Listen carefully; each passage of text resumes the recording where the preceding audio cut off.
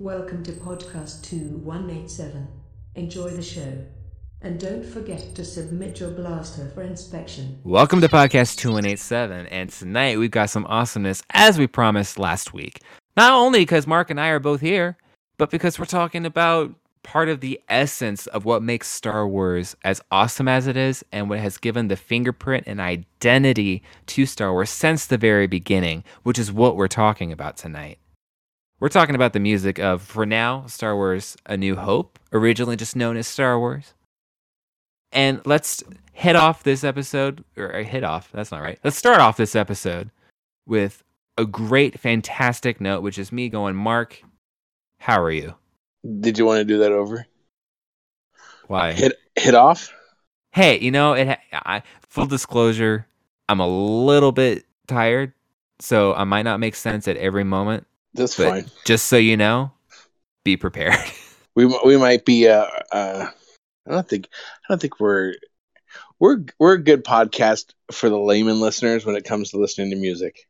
When talking about music, because here's the other thing. I was listening to some music podcasts, and obviously there's the really good ones, the ones that like Score Tracks go on. Yes, like Score Tracks. But there's others to where the commentators are talking about what soundtracks they've listened to, and they're not any better or worse than we are. And they're well known. It's like, cool. Then I feel in good company. Well, because honestly, I'm not the most technically trained on this kind of thing. I could a little bit go into various types of like the terminology, so whether that's like the crescendos and the types of flats and sharps or whatever. We can go into that, but I feel like that's not really relatable to the average Star Wars fan who just wants to know or talk or listen more about the music. So I just feel like if you want that is out there. You can listen to those shows that have talked about Star Wars with that kind of information. But I don't know. I just feel like the more realistic conversation to have about why we love it and why it's so important and what's so great about it, we don't need to get that technical. We can just talk about what it is. Yep, I agree. So on that note, I guess we can just go ahead and start with the very first thing that you hear in the first Star Wars movie is a John Williams note. So it literally sets the tone in every possible way for this entire franchise here on out. So the opening theme, or the main theme for Star Wars, of course, is debatably the most iconic music in film history. And it's just cool because it almost didn't sound quite the way it does, because they had multiple different takes of it. And of course, it starts with this big kind of blast of sound. But in some of the other takes that they did originally, it was kind of cool. It kind of started on a incline where the music kind of built up to it. Are you able to play like just a snippet of one of those takes right now? I should be able to. I think I put it in a previous episode at some point, so I should be able to still pull it to put in here. That's one of the hidden gems. So to speak, unfortunately it's now out of print, but when the special editions were re-released obviously we're talking about John Williams' score for Star Wars, but one of the things that also needs to be addressed, I'm not sure before or after, but it needs to be addressed pretty quickly in the beginning, is the releases that it has had on media. Mm-hmm. Basically what you got, the very first release of the Williams, soundtrack or score to Star Wars was on vinyl. Obviously, it was 2 LPs. And what Williams did was he took bits of this cue and that cue, and he really created the best possible listening experience to the score. Right. That he felt. And Williams is great at that, in creating the music for your home, the music for like the best, greatest hits of the album. Or like a concert experience. Exactly. And as soundtracks have gotten and moved farther along, right now the real big thing is obviously complete soundtracks in chronological order with alternate cues and every missing cue, and that's great. That's awesome. But there's an art that's been lost with the way it's compiled into an album. It really has, and like there are. I say this. There are complete editions of a lot of different soundtracks out there floating, around. Not every soundtrack, but many of them. And so at the end of the day, you hear the complete cues for everything. And while it's fantastic, you find yourself listening to the album, because the album best represents exactly. It best represents at times the artist's or composer's vision for the movie. Take for example, and a lot of people don't like Hans Zimmer, but there are. Wow, it was Batman Begins, right? So many tracks, like 50, 60 tracks, complete everything. And I listened to it, and it's like, no, I don't want that. I don't need 60 tracks of Batman Begins by Zimmer. I like the album. And so, sorry, go ahead. Oh no, I was gonna say that makes sense because when a score is written for a film, it is written for a film. So if you are listening to it as intended to go along with visuals that you don't have, you are getting a good, huge portion of the experience, but the experience that's intended for a viewer. If you are listening to it as arranged for the ear, it's going to be a little different experience because it's more about the music directly as opposed to the music in context with the visual. For sure. And especially one of the things, like, especially with a lot of the new music, take, for example, Spider-Verse, right? Spider-Man Into the Spider-Verse. Pemberton's score is really good. The album, though, to me leaves a little bit to be desired because a lot of the tracks are small. They're short. They're a minute and a half. They're somewhere a minute.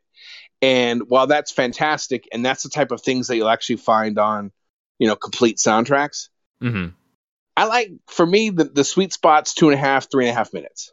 Sweet spots? Well, yeah, that's what the sweet spot is. Just the nice.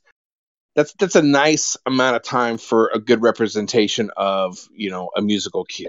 So you like a nice sweet? What? We're talking sweet. Oh, I get it. Yes, the sweet spot. Well, because most suites are about 3.5 minutes, aren't they? Yeah, I mean, yeah, but I'd say at least around there. Yeah. So let me finish real quick so Tim can get back on track. I apologize. So the first release was that.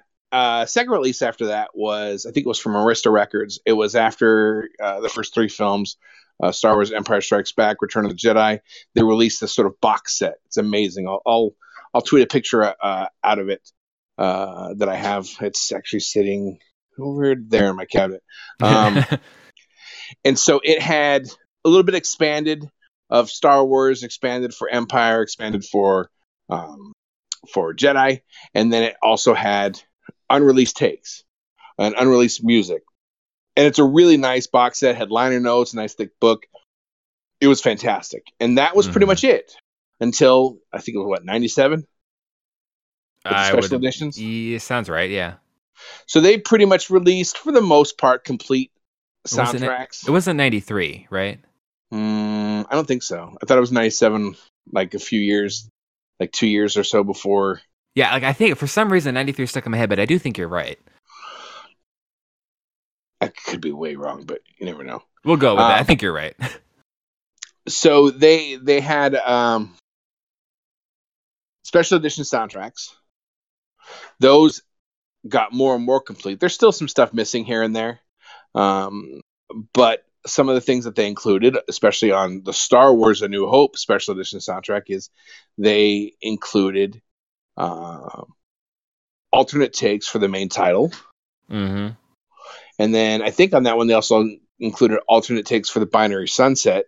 Yeah. And then maybe music for the Dianoga, the trash compactor scene. That sounds right. Yeah. That wasn't there before.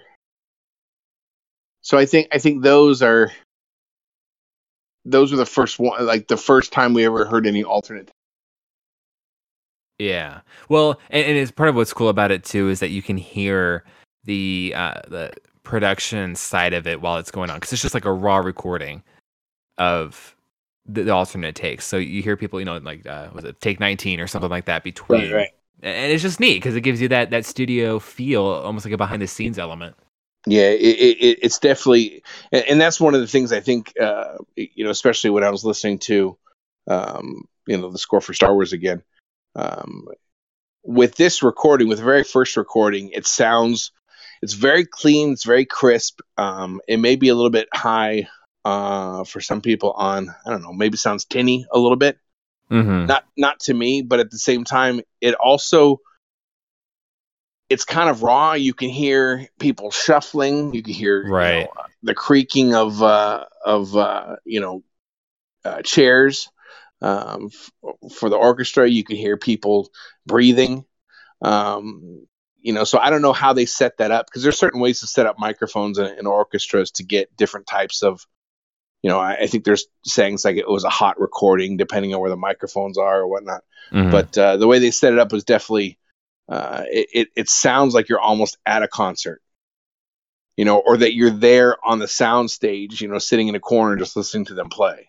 Almost like you're George Lucas listening to this for the first time and absolutely. Getting your impressions of what this is going to be like. And what I just kind of want to add on to what you're talking about the releases. There have been numerous forms. As far as I'm aware, the most recent release of the soundtracks was done, I don't know, I guess like a year ago. Or so, the ones that came out on May 4th, the remastered versions that were like remastered based off of the original tape. Have you listened to those? I think you have listened to some of them, but have you gotten them or anything? No. At this point, I'm waiting for. It seems very inevitable that the real one's coming. This was, I don't know, like. They tout it as, so many hertz or megahertz or whatever, and this is like, the highest quality. But the thing is, it's still just the albums. Yeah, it is a redo of, like you said, the concert type versions of the album. Yeah, and the odd thing especially is that with the original trilogy, they're only putting out the albums right now. The special edition ones that we're talking about with the alternate takes and all that, those are out of print. Mm-hmm. You can't buy them from Amazon. You can buy the physical copy, but you can't buy a digital copy. If you have Spotify or Apple Music or anything like that, you can't stream it. You can't listen to it. It's just, as far as they're concerned, it doesn't exist anymore. And what does exist, for example, for Return of the Jedi, is Lapti Nek. That's still a thing. Mm-hmm. Because that's the one that they're remastering. That's what they're re-releasing. So, kind of almost goes at odds with what the movies are doing. Yeah, because you don't get that crazy awesome. Very, what is it? Is it 90s? The Ewok Celebration, man. When they did the new one with the pan flutes or whatever, and very trippy. New age music in a sense. You know what I'm talking about? I know what you're talking about. Yeah, well, I'm not a fan of it. I am. Over, ooh la loo, all that. It's okay. So I know this is a conversation people have, and they have their opinions on it. My opinion is that it is more suited to the end of the trilogy that we have. The original Ewok Celebration music works for an Ewok celebration. If you're gonna end the Star Wars trilogy, which at that point, there were only 3 movies to the name Star Wars, and that was it. Yeah, so it did end the trilogy. Well, that's what I'm saying. If you're gonna end it, it needs, you just beat this galactic empire against all odds over a couple of years, and it was super hard. I'm not gonna go, okay, yeah, let's celebrate. There's more to it than that. There needs to be more gravity to the celebration still, but there's more weight to what you just did than yippee. Why? Because this is the first time the galaxy can breathe with freedom. It's just, there's more to it. The sacrifice, look about Rogue One. This is the end of what the sacrifices of Rogue One went through. We're going to end by saying yippee. We're not talking about Rogue One. We're talking about... But it's a war. It's an intergalactic war. Even though we didn't know that storyline yet, it's still the type of thing that was happening. You telling me celebrate the love? I'm saying we need to have more gravity to a celebration beyond, ooh, yay, yippee, we won, congratulations. That's not what it is. Celebrate the Love is it's the precursor for what Rose Tico was saying. Well, that's really going deep there now. The Ewoks were all about, saving the ones you love, and they're celebrating it. They can sing a more appropriate melody to it then. Well, no, I mean, I don't have anything against the original version. It's just my preference is it makes more sense to the story for me the second time. And if I heard correctly, I think John Williams felt kind of similarly, where he felt the redo was more appropriate. Maybe it doesn't. I'm not bringing that in. Williams. It doesn't feel like Williams to me, though. I do get that. I do see that. Yeah. It feels like. So when neither did Yub Nub though. But I don't think he even did Yub Nub, did he? His son wrote the was Lapti Nek. Which one did he write the lyrics for? Was it that or Lapti Nek? I don't remember. Lapti Nek, there's a whole single that his son performed, I think in English, with some of the band members from Toto, maybe. Okay, because I thought he wrote the lyrics for one of them. No, he did. I just don't know if it's Celebrate the Love. Yeah. Well, anyway, I mean, we are kind of getting. We're supposed to be talking about A New Hope here, anyway. But they do have the re-releases as the newest version of this, and I do have them, and they may be coming out with something better. I don't know, but I do still recommend them as a listening experience, especially if you don't have the soundtrack yet, and if you're looking to get it, I definitely recommend getting that because it is clearer. It does sound like a higher quality, and there are a couple of pieces here and there where just the emphasis of certain instruments is much more prominent than in the original version, and it just seems more genuine to the intent of the composition. Well, so, and honestly, like you're saying, is that I think there's a decent amount of fans who've grown up with the special edition soundtracks. That's 30 years ago. Was that 30 years ago? 20 years ago? I don't know. Anyways, 20, yeah. Long time ago. If it was 97, then 22, yeah. Whichever, long time ago. So essentially, a lot of people haven't heard the original trilogy LPs or how it was on a cassette player. And I'm not saying go listen to it on a cassette or go listen to it on a DVD, on a CD or whatnot, but you probably haven't heard the way these albums are put together or the cuts that they made or how they yeah.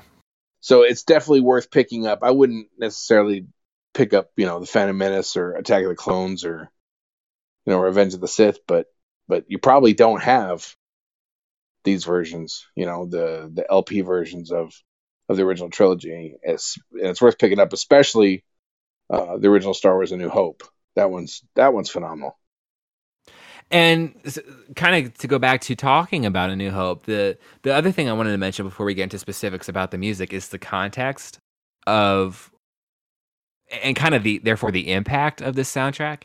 So George Lucas was kind of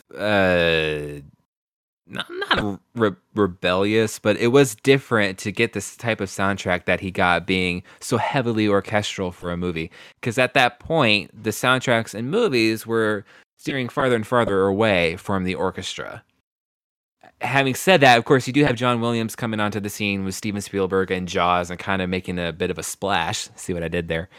With orchestral music back into movies and giving a more prominent role. He also did the Fiddler on the Roof adaptation for film and so on.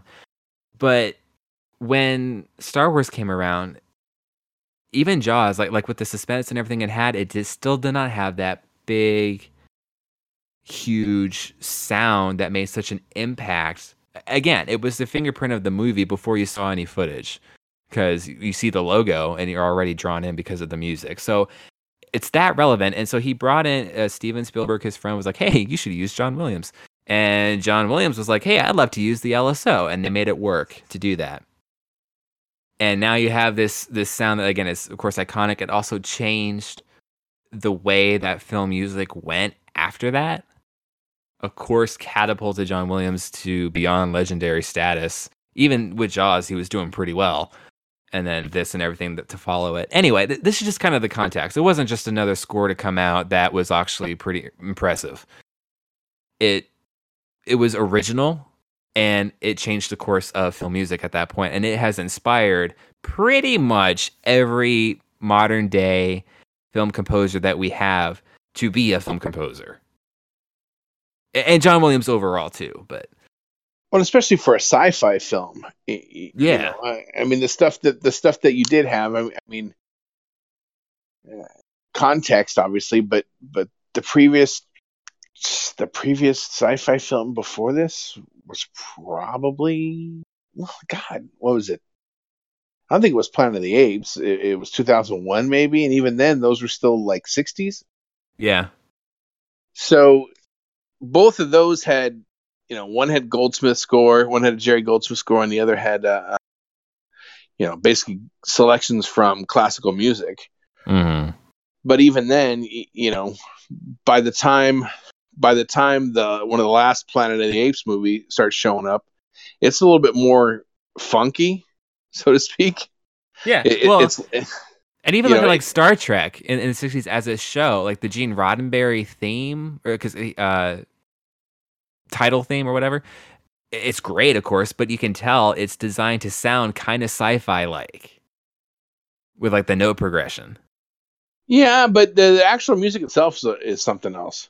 It is, but like I said, just the TV series that was identified by that theme, entirely different from the theme of Star Wars, which was inspired by King's Row. Are you gonna play King's Row for people? Should I? Just play the beginning. I mean, I guess I can. Wait, that's a whole other topic to talk about inspiration. Yeah. I'll just put it this way, because if I do put it in here, it's relevant.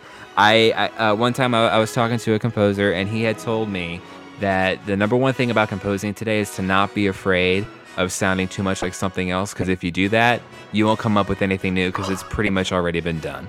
So you need to come up with music that is fresh out of your mind and your style, and adapt it to whatever type of work you're supposed to be doing, and trust that it will stand on its own. I think it will. I think for most people, like you take a Giacchino, and Giacchino is really good at. He's really good at taking other people's styles, and making them his own. Right. And the thing at the end of the day, there still is a distinct Giacchino sound. Like when there's new music, I can hear it, even though he may be doing like with the latest, Jurassic World. I think it was more of a riff on Herman and sort of old, monster type movies. Right. You mean a Fallen Kingdom? Yes, Fallen Kingdom. You can still hear, Giacchino in there. Right. But, because it's their identity that they're inserting. Like, you can tell by listening to a score who did it half the time if you're familiar enough. Like James Horner, he's got a sound. I'm not even talking about the danger motif. He has a sound. Alan Silvestri has a sound. John Williams, they all have their identities that they put into their work. Right. And even if you think it sounds like, back to what Tim was talking about, even if you think it sounds like some other composer, you still, your music will come through. Your identity will come through, even if you're, even if you're worried about sounding like somebody else, your style will still come through. And that's a part of what's so unique to each composer, and part of why you're even hired. See, because composers, and we're still getting off track here, which is unique to us, but hey, it's still music. Composers get hired most of the time as like a team with the director who's doing it. Like there are duos. For example, James Cameron and James Horner. Great pairing. Of course, Steven Spielberg and John Williams, obviously. And Tim Burton and Danny Elfman. There are lots of pairs. Even Robert Zemeckis and Alan Silvestri have had some decent success together, I'd say. So you're hiring the composer not just for their talent and what they can do, but because you know that is the sound you want. You want them to provide their influence on your film. And that's part of what was so great about John Williams coming into Star Wars with George Lucas. This was their first time, working together like this. And Steven Spielberg, being pretty much the only friend George Lucas had who believed in this project, was like, here, this is a great composer. You should use him for this. So obviously it turned out pretty well. Do you think Steven Spielberg really believed in Star Wars, or he was just being a good friend? No, I really think he did because, first off, I think Stephen King and other people thought they were being good friends by trying to save George Lucas's career by don't do this, you'll ruin your name if you do this project. I think they thought they were being good friends for that. But Steven Spielberg, I mean, he's a visionary for filmmaking, and he's able to pull things off that shouldn't be that good sometimes, and they're great. Like in theory, if other people made a movie about resurrecting dinosaurs and then they wreak havoc, I mean, you're going to win a little bit because you have dinosaurs, but if you don't pull it off right, if you don't pull the dinosaurs off right, if you don't make the story behind it, it's not going to be as successful as Jurassic Park is. Jaws, it's a movie about a big shark eating people. Okay, what separates that from like a bad B movie on Sci-Fi Channel versus what it is right now is everything else surrounding it, the way that the characters are written and the way that they interact, and it's such a great movie because it's more than what it's supposed to be. So he's a visionary. He knows what he's doing. He gets stories and how to entertain audiences. So I think he saw in this those qualities and things that make Star Wars so great. And its originality and it's just good storytelling that it has. And he supports it. If he was just trying to be a good friend and not actually believe in it, he wouldn't have made that bet with George Lucas about the Close Encounters and all that he did. Think so? Well, I mean, I doubt it. Sure. I don't know him personally, but could just be a friendly wager. I mean, it could be, but at the same time, if you're like, man, this is gonna flop, you probably shouldn't be doing this movie. But hey, I'll be a good friend. He probably wouldn't have done that. Hard to believe, and especially since we're talking about A New Hope, the score that very, two iconic Williams scores came out that same year, Close Encounters and, Star Wars A New Hope. And both, are amazing. Right. So sorry, we can start talking about A New Hope again. So, I mean, there's really not a whole lot to go into about the theme other than, I guess, we've already pretty much touched on that. But, here is something, though. And I think what I feel is missing overall from some of the newer Star Wars ones, even a lot of the Phantom Menace, a lot of the trilogy, the prequel trilogy, is that I miss the idea of a new recording for the theme every movie. Right. Because they started, I forget where, it might have been for Phantom Menace, but they started just using the recording from Empire Strikes Back, right? I thought they had a new recording for Phantom Menace that they used for the next two. I don't know. I have to look at it, but okay. But either way, I mean, I could be wrong.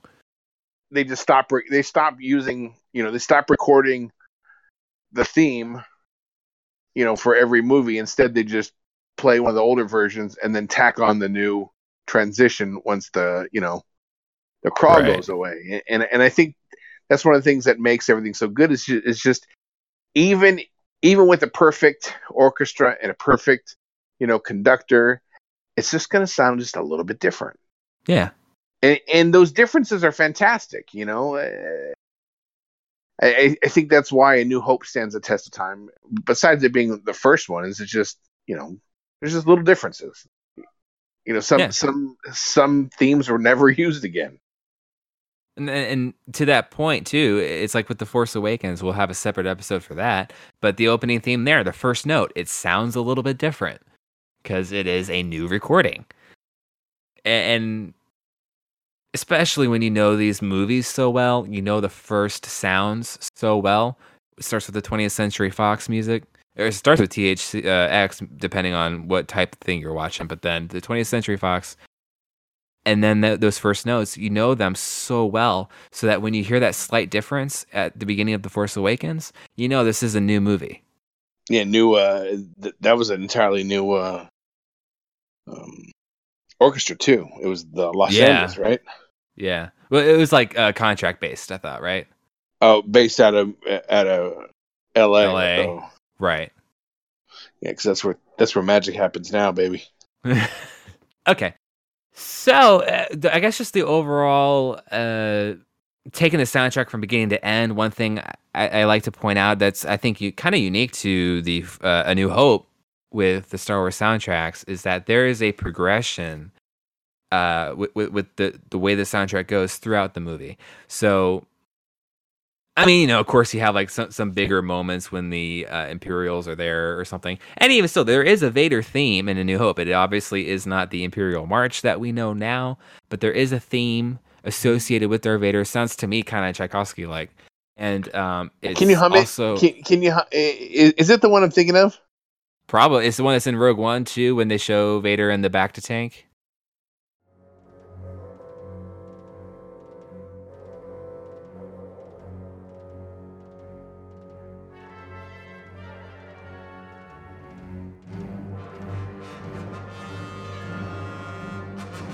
But the thing about it is that even that, that's Darth Vader's theme, right? It's kind of subtle, and like you almost won't notice it when they show him unless or you won't remember it unless you're paying attention to it or to point it out necessarily. So, but overall, from the beginning, it starts. The soundtrack to me sounds very like lonely and quiet and very space-like, and it, with the exception of some Imperial parts, it kind of mirrors Luke's journey as it goes. Because it goes from like lonely, silent, on your own in space kind of sound, or on your own planet or whatnot, to it grows and you get more brass and more blaring all the way through as Luke comes into his own and enters this bigger galaxy, this war and everything. As his character wakens up, the music kind of does too, all the way up through the very end, where you have Luke has established himself as the character that he is. And now we have the throne room to go along with that, which is like the most blaring and triumphant sounding of the tracks for A New Hope. So I just think it's kind of neat to point out how to me, the sound really mirrors Luke's journey through the episode. I can see that. And it also kind of really takes off too with the Death Star attack and that kind of stuff, where you really get the action going and so on. But as far as like, I mean, I know there are a couple of things we're going to point out specifically about it, but just I kind of want to hand it over to you for a little bit because regarding A New Hope, like, what types of thoughts do you have? It is it's tough because at any given time, my list changes of what my favorite music is, and it usually depends on what I'm listening to at that moment. But I think we could go all the way back to score tracks for this. But I think I said even then that Star Wars: A New Hope was my favorite Star Wars soundtrack. Do you recall me saying that, or am I just having visions because I just listened to it recently? I think I can remember that. And for me, the reason is that this is Genesis, so to speak. This is the acorn. And so while for some people the favorite themes may come later, right? I think this is the strongest album as a whole, or soundtrack as a whole, because he's starting from nothing. Right. He doesn't have, he's not an Empire and already has Luke's theme, Force theme, whatever to work with, and just add a little thing here. He's starting with nothing. And so I think it's one of the greatest instances of, pure brilliance to come out just when you have nothing to go from, Yeah, because audiences, when they're watching this movie, it's so familiar to us. They had never heard something like Binary Sunset before. Right. And that's kind of hard for us to imagine now at this point, but can you imagine like your first time experiencing that in the theater, having no idea that it was coming? Well, and there's so much classic, music that we know, and Princess Leia's theme is introduced in this. Obviously, right. the main titles are introduced in this. The TIE Fighter attack is introduced in this. Right. Ben's theme. Well, didn't they? What's Ben's theme now called? I'm sorry. I don't remember. They always change everything as it goes further along. Force theme. Everything major is introduced in this. The only things that aren't really. The only major components of what I would consider the prequel saga that's not introduced or not prequel saga, but the original trilogy, is the Imperial March and maybe Yoda's theme. Han and Leia's theme too. Okay, yes. But for everything else, you've got, and you also have. Let's look at this. You got the Cantina music, Yeah. which spawned tons of Star Wars itself spawned disco Spin-offs. music, and Yeah. you name it. That's one of the things that you can play. You can play the Cantina band music, and people know what it is. You can play the Star Wars main titles, and people know what it is. I just think it still holds up. Oh yeah. And it's the first one, and some people say, well, the later ones it's perfected, but I just think that how much he was able to accomplish starting from nothing in this one is amazing. Yeah, because it's not like he just had one of these brilliant themes in a movie, but like you said, it's kind of stacked as far as what we have in here. It's so iconic now and brilliant. And not only was he starting out of nothing, but it was a perfect groundwork for really the following 9 films at this point. Oh yeah, because they're still using stuff from the first film, obviously, in the rest. Yeah. But like TIE Fighter Attack, that's been in 2 movies now, or 3 movies since it was in New Hope. 3 movies. Has it been 3 movies? Yeah, it was I in think we had this debate. Yeah, it was in Jedi, Solo, and Last Jedi. And then, hold on. Yeah. And that's the other thing that I was saying is that it honestly should just be the Millennium Falcon theme, in my opinion. Well, especially at this point. Yeah, because it's the part that they don't ever use it in anything else. It really should be. That would have been awesome.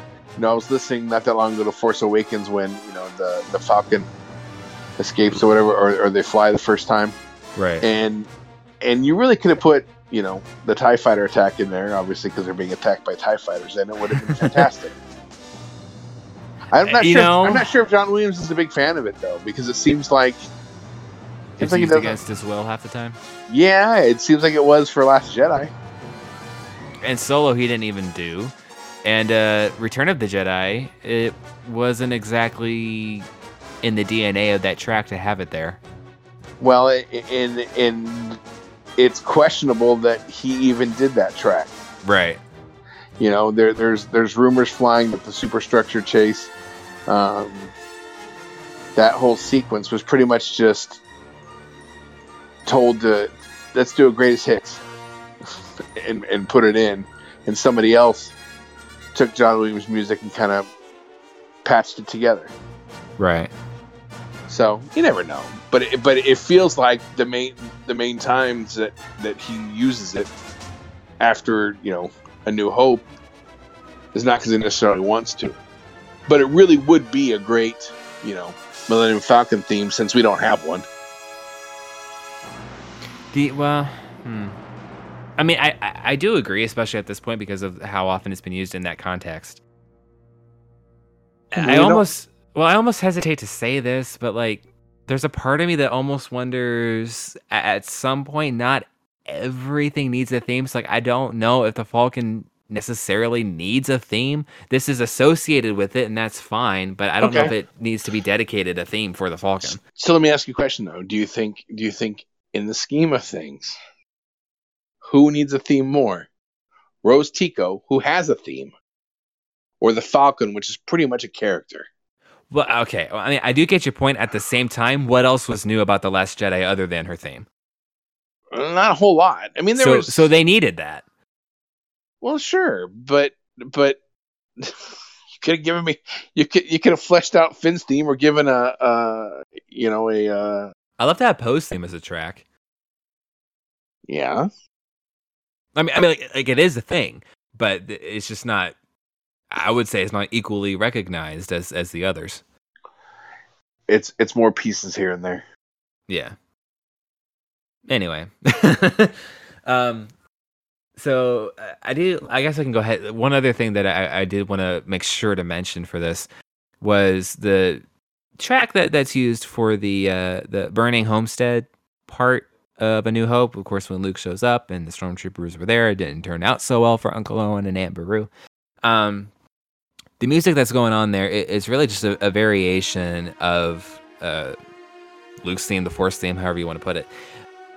It's got a little bit more gravity to it based off of what the strings and such are doing at that point.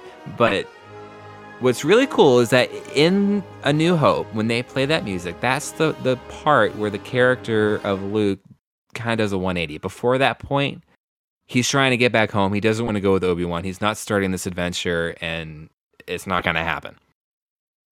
And then this moment happens, and that's just kind of where Luke's journey starts. His journey with this whole Jedi thing, with exploring the galaxy, and just getting off of this planet and this kind of rut that he was in. It all starts at that moment with this music. And it's pretty neat because with The Force Awakens, J.J. Abrams decided to include that music, of course, in that scene when Rey gets the lightsaber instead of Kylo on the forest planet, that battle. Originally, and Mark, I know you had mentioned this, I think even in a different episode, but there was different music for that scene and that part of the movie. And then from our understanding, based off of JJ's decision, he incorporated the music from New Hope to be played at that part. Now, I don't know if it was because of this reason that I'm going to give, or if he just thought it flowed better. I don't know why. But I love it because it's the same moment for Rey at that point as what Luke had, where at that point where she kind of used the Force and grabbed the lightsaber and turned it on and faced Kylo and all that, that's her same moment of she's committing to this now. She's going to start her journey of this whole Jedi thing and exploring the Force, exploring the galaxy, and not going back to the life she had before. She was committed to going back to Jakku, and then that's not the case anymore, just like Luke was going to go back home. So I like how that music is like the pivot moment of our main characters in these trilogies and where they set on their journeys. Is that your favorite track? Well, I mean, track overall, no. It's probably my favorite musical moment paired with the story, other than the beginning and the end. Because, Throne Room and finale, I mean, who doesn't have that in opening titles as a favorite? But as a track overall, it might be TIE Fighter Attack might be my favorite. I am a big fan of that. I'm a huge fan of that. Yeah. I feel overall with the original trilogy, TIE Fighter Attack and Asteroid Field are the two underrated music or pieces of music to come from the original trilogy. And I think that's why, because those tracks are combined in Solo, right? Yeah. And I think that's why what's the name of that track? Reminiscence Therapy. You're right. I think that's why that track works so well, is because it really would, both those tracks could easily be Falcon themes. Yeah. And so you basically get, a combo with some extra percussion. And it's really just about everything you need when the Falcon's escaping. But the TIE Fighter Attack, just for pure fun, that's probably mine. Yeah, no, it's so good, and I also do love how I love each iteration of it. Well, I'll overlook Jedi for this, but the original I love because it's the original. It's the TIE Fighter Attack. I love how it's used in The Last Jedi because it still has it's still the John Williams sound. It's just current and modern and a little bit updated. But I also love the Solo version of it because it isn't that John Williams sound. It is very much the John Powell take. It is for sure. Like we were mentioning before, how composers are hired for their sound, not just what they can do, but also how they can make their sound. John Powell's sound is asserted with a TIE Fighter Attack in Solo. And I love his sound. If anybody knows anything about How to Train Your Dragons or the music for that or anything, he's great. So what John Powell does with TIE Fighter Attack, I love because it's still the awesome music, but it's his great sound with it at the same time. And I'm sure we'll discuss that more when we talk about Solo, and I'm going to revert back to what we're supposed to be talking about, which is A New Hope. But since A New Hope influences everything, yeah, you kind of tend to talk about other it's the things. baseline. Right. I mean, we could talk about how Giacchino took a lot of the underused cues that only ever appear in A New Hope, like Vader's original theme. Right, and the Death Star sort of dun, Yeah. dun, dun, dun, whatever which is also Reminiscence Therapy's beginning. Okay, there you go. So all these sort of things that kind of were just left. Somebody put it up in the cupboard, and okay, I'm not going to use that ever again. Kind of like what is it? Williams' music for the droids in Empire Strikes Back. He had it, never used it again. But it's nice to see these iconic cues kind of trotted out again. That they've made an impact on people like Powell and people like Giacchino, to where when they have to do music that's sort of in that vein or is in that time frame, that they're like, well, let's use that. Right. Because it's not the same thing you hear every day. Right. It's not the greatest hits. It's the deep cuts from A New Hope score, and it's good to hear that. And because it's just as much a part of the DNA of this Star Wars music as the more popular ones are. Oh, for sure, because we all know it. Yeah. It may not be the concert suite, or it may not be the one you listen to the most, but when you hear it, you know where it's from. You know what part of the movie it's in, and that's one of the great things, probably for A New Hope. More than any other film for me, like when I listen to the soundtrack, I know where everything goes. I do it, obviously when you're listening, you know what this scene is and that scene is when you hear it. But A New Hope, more than anything, probably because it's one of the ones I've listened to the most in my life, you just know that, okay, so this cue's coming because this is happening, and it's just, it feels really comfortable, Yeah. Especially like I was tweeting, I'm not talking to anybody because no one really cares what I tweet about, but, I was just sitting on my carpet when I got home from work and listening to the New Hope soundtrack. And, for me at night, I have a hard time sleeping. So I have like a combination of different sounds, but mostly it's white noise, because I have tinnitus, so there's constantly ringing in my ears. It's really hard for me to sleep otherwise. But that there's a hiss, they call it tape hiss, from older music that we just don't have it now. The Last Jedi doesn't have tape hiss in it unless they add it. Right. But this is natural, and it's just this really white noise sound in the background. It's just comforting, while you listen to this. It's just very much a product of its time, and it's so perfect. I love the album. I love the score. I love the film. It probably is my favorite Star Wars film as well, just because it's so perfect as it is. But I love it. So if there's I guess one track, if you could send somebody who's obviously familiar with the highlights of this score, if you want to give them homework, it'd be like one track to listen to and just kind of rediscover it a little bit better from a not highlight standpoint. What would you recommend for somebody to look up on YouTube? It depends on, but see, again, it depends on which album they listen to, like which version of it. I think listening obviously to the Final Battle is fantastic, right? And Ben's death is really good. Mm-hmm.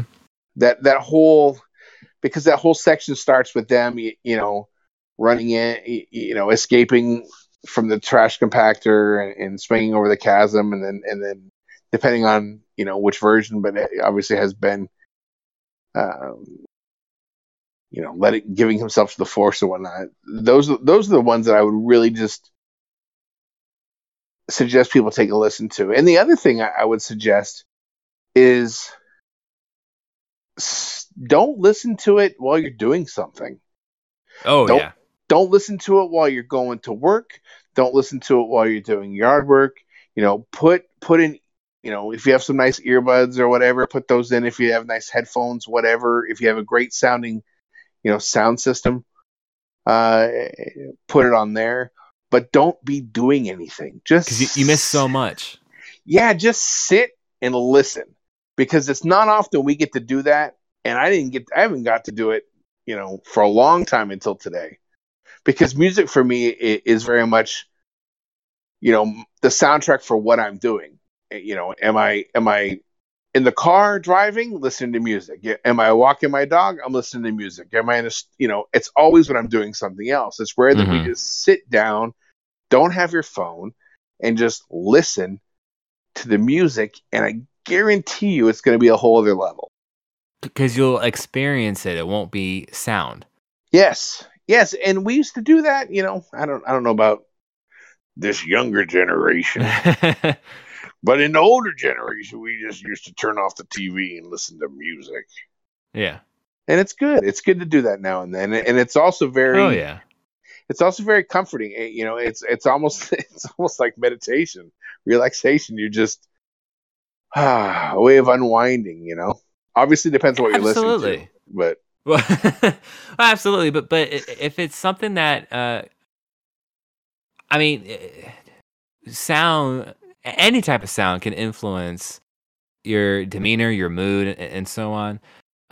Especially if it's something like music, and especially if it's music that is so well done and means something to you, and it's just, it can absolutely make a difference there. And some people, I do feel like some people experience it differently. Just like, two people can look at the same painting and get entirely different things out of it because it means something to one person and not the other. Because that's what art is, and music is art. So not everybody's going to get the same experience out of the same thing.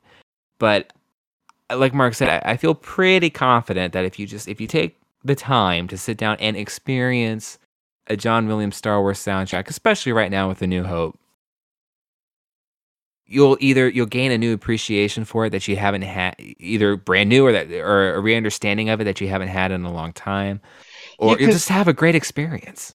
Because here's the thing, especially when you're watching it on television, maybe you're used to seeing it on videotape, and then it goes into DVD or Laserdisc, and now you're watching it streaming, and you're watching it, and there's a person over here talking, and there's a person over there talking, or your phone, or anything.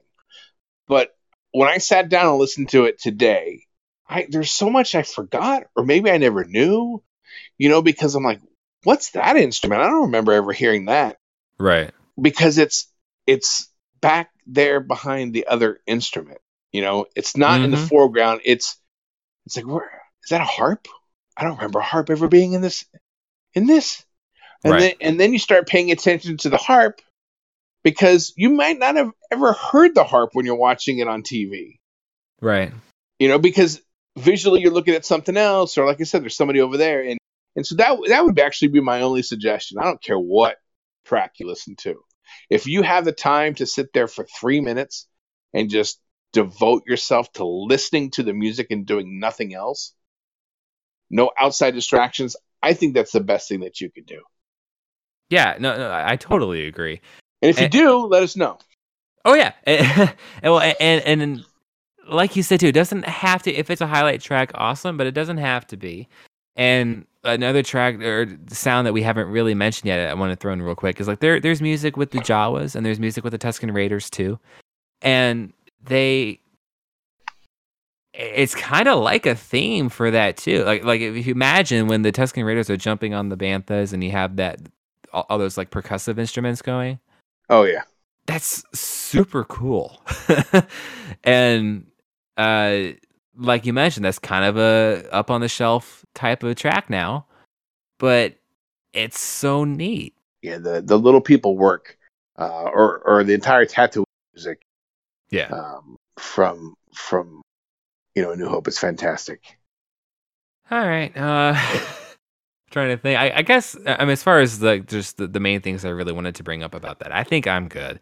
I do want to double down and support what she had said about taking a little bit of time to listen to it, just because there's nothing quite like it, especially if you're a Star Wars fan. But even if you're not, if you're just a fan of music or just appreciating art, that this is such a huge influence on the world of art in its time, in all of its aspects. The movie is, the music is. You can argue, maybe I don't know about the literature. I don't know if that would count or not. But like Ralph McQuarrie, like all the aspects of it. This is art in so many ways, and it's just every once in a while, it's good to appreciate the music part of it too. Oh, absolutely.